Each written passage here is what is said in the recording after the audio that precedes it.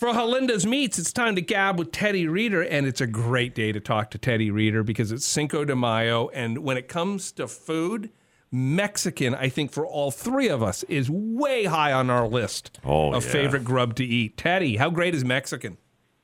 Mexican is awesome, man.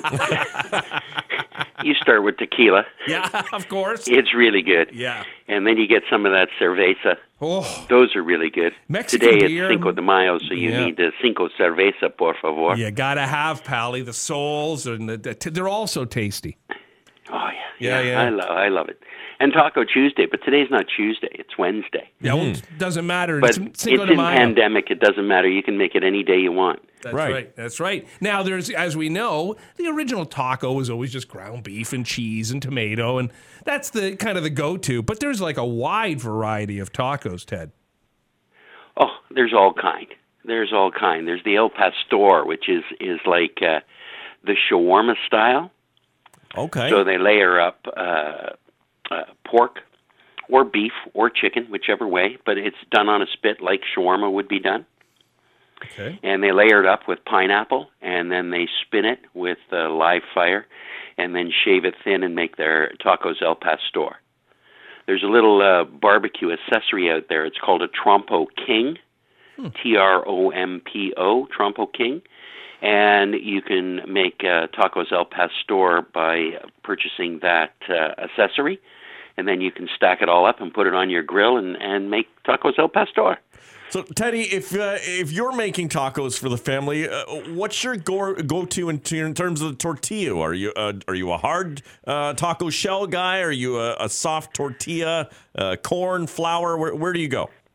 I'm a soft tortilla guy, and I like the flour, and I like the corn flour tortillas. But really, I'm not going to complain if it's a hard shell or a soft shell. I'll crunch into it any time of the day or night.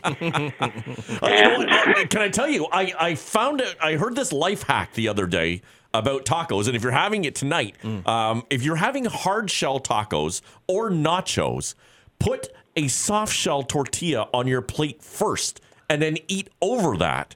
And then everything that falls down into it, you just wrap it up, and that's how you finish your plate and your meal. Brilliant idea. You got way too much time on your hands. I know, but it's brilliant. I was just blown away. If you need a hack to eat a taco, there's a problem.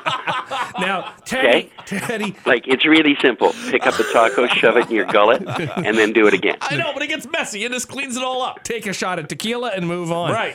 All right. Now, That's it. Now, Teddy, outside of the shells, what are you stuffing in yours? Are you going ground beef? Are you going chicken? Are you doing fish? Are you doing steak? I always like to go with the steak taco. I like doing a little bit of everything. I love shrimp. So tonight I'm going to do some big jumbo shrimp, and I'll put some chili. I'll take my bone dust, but I'm going to spice it up a little bit more with some added chipotle powder and cayenne powder, just to give it an extra kick. With the steak, I like to do like a skirt steak. Now, a lot of people, skirt steak's pretty tough. I have this little thing called a press. It's called a jacquard, and it's got 24 needles on it. And you run that through skirt steak once right before you're going to grill it, and you'll have the best skirt steak ever. It cuts through all the membranes. Simple seasoning, and salt, pepper, a little lime juice, some fresh cilantro, and throw it on the grill and pull it off, man. Really, really easy. I think most people, if they're shopping, Ted, will find flank steak before skirt. So is it a similar process?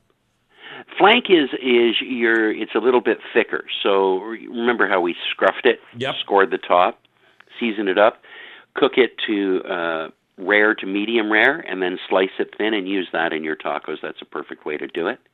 Now, outside of your standard toppings, your tomato, your cheese, your sour cream, your salsa, your jalapenos, anything a little extra that we could throw on, Ted, that Mr. Reeder would put on his tacos that we wouldn't normally think of? So take your avocado. Okay. Nice ripe avocado. Yeah. Cut it in half and pull out the pit. Brush it with a little olive oil. Season it with a bit of salt and pepper. Take it out to a hot grill. Put it cut side down on the grill and char your avocado for about 2 to 3 minutes on that side. Flip it over, close the lid, let it sit there for about another 3 minutes. Pull it out and then take it out. And it just adds, take it out of the peel, the skin, and it will, it'll just add a whole new dimension to making your guacamole. Let it cook, and then just smash it up. Salt, pepper, lime juice, cilantro, and if you want to put a little bit of diced jalapeno in there, go for it. And things like your chili peppers, if you're using jalapenos, just roast them on the grill first. Gives you a whole new flavor. See, this is how dumb I am, Ted. When you said put the avocado on the grill, I thought I was going to take it out of the skin first. It would have just melted into the damn grill. Thankfully, you said... Yeah, that would be a problem. What I like to do is I take my taco shells, I smear refried bean over top of it. You can make your own, or you can use it in a can, and spread it on, and then sprinkle the cheese, and then I pop those onto the top shelf of my gas grill just to warm. And then the taco gets nice and charred, and then the bean gets warm, and the cheese starts to melt, and then you use that as your base for your taco shell. Oh, Teddy. Yeah. Oh, Teddy. Happy Cinco de Mayo, my friend. Happy Cinco de Mayo, Lucky. Happy Cinco de Mayo, Craigie. When I see you one day, I'll give you a hug again. But, when I see you up at the joint, we'll do some shots of tequila and have some fun. I look forward to it. If people want to talk Mexican or any other grilling with Ted Reader, how do they get a hold of you? You're going to find me at Ted Grills.